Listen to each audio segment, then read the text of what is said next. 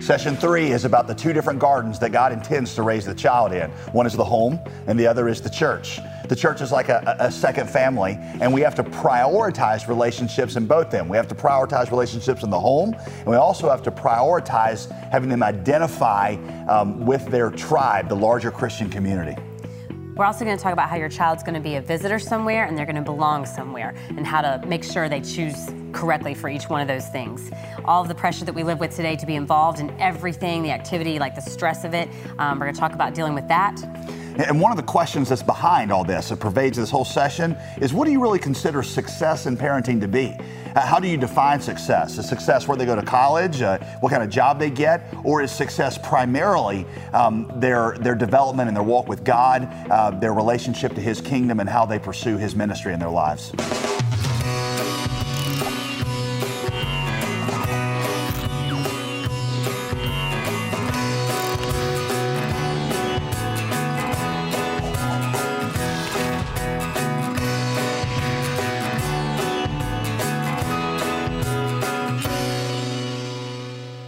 So in the introduction, we talked about the fact that this psalm, written by Solomon, really has two different audiences.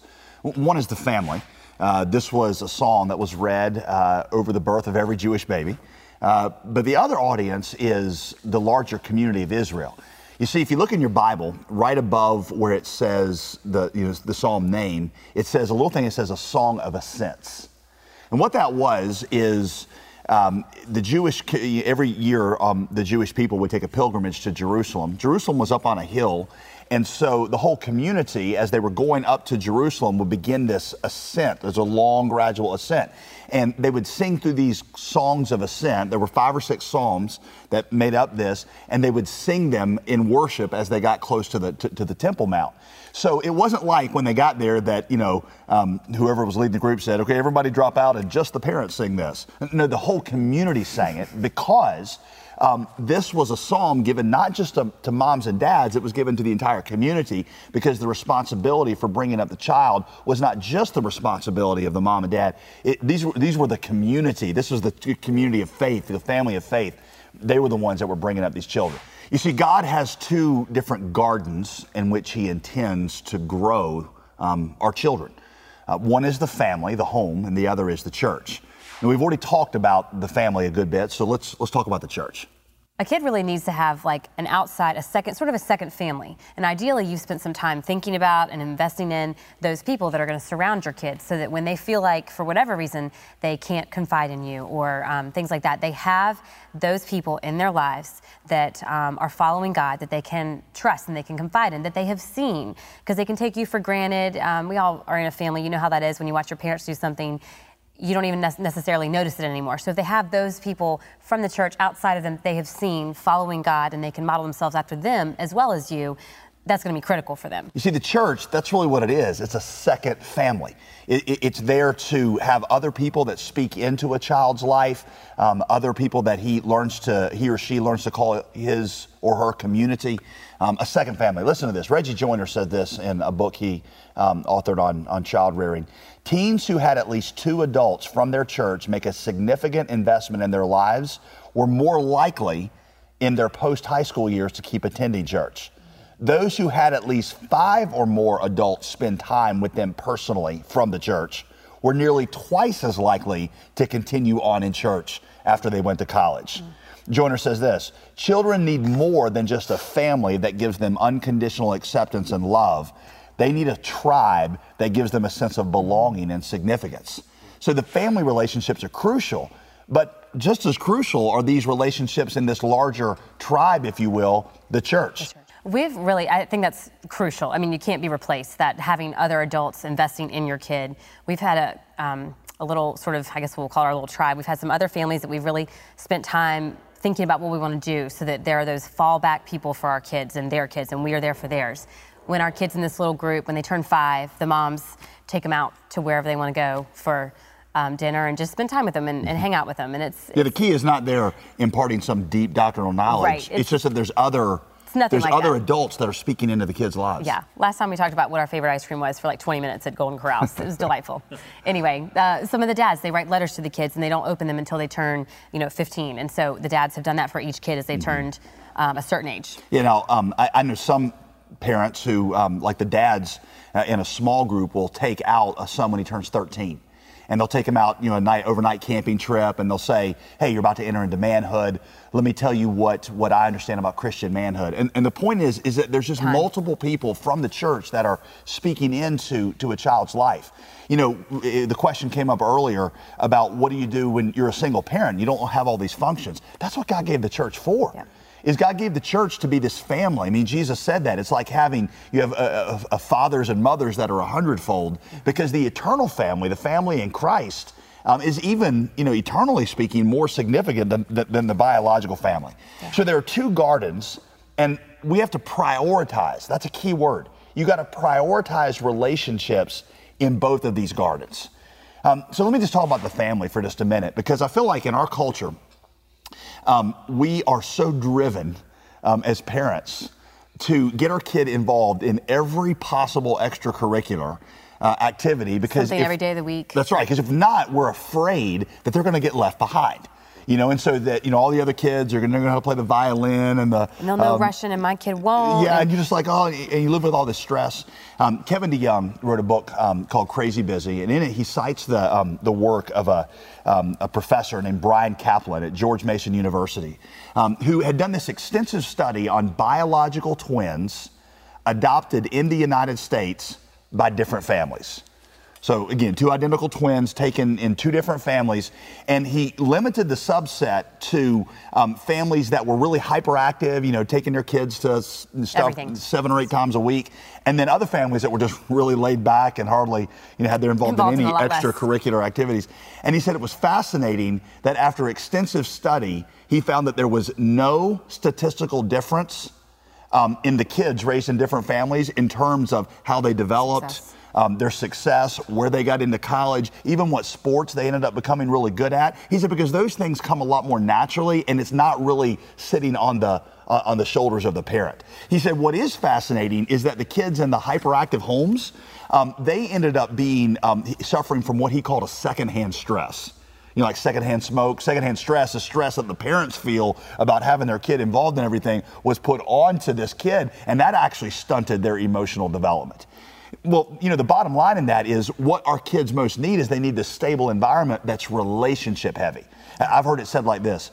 The average American's goal is to make their kid experience rich, experience everything there is, even if it means they're relationally poor.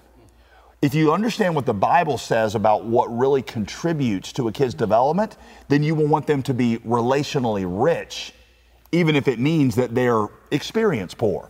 Because these experiences don't contribute nearly as much to a child's development as do the quality of these relationships. Yeah. It means that what's important is that we're there, we're present, that there are times, you know, that you prioritize things like family dinner. I saw the most fascinating study that eating together as a family is one of the few things for which there is no diminishing returns. You know, diminishing returns is like as you do it more, you get less and less value of it. They said that no matter if you could eat every meal with your kid together, that actually just seems to keep going up. The payoff for it. The payoff of what, you know, goes into your kid. You also need a lot of downtime, a lot of unstructured playtime. I mean, these are things where, you know, relationships are forged. You know, kids kind of need. I mean, if you look at studies, they need time to get bored. That's where like creativity is developed, not in these like structured times where they're told exactly how to do, what to do, when to do it. Our kids yell out, "I'm bored." We're like, "Amen." Success. That's awesome. Play with your sister. So what you find is that the most significant thing in the child's development is not some technique that you learn as a parent. It's engaged presence. Mm-hmm. I would say one of the challenges we're facing with a teenager, especially, is the presence of texting, Facebook, social media, where they're behind a screen all the time, and it's just really more challenging to have that face-to-face time.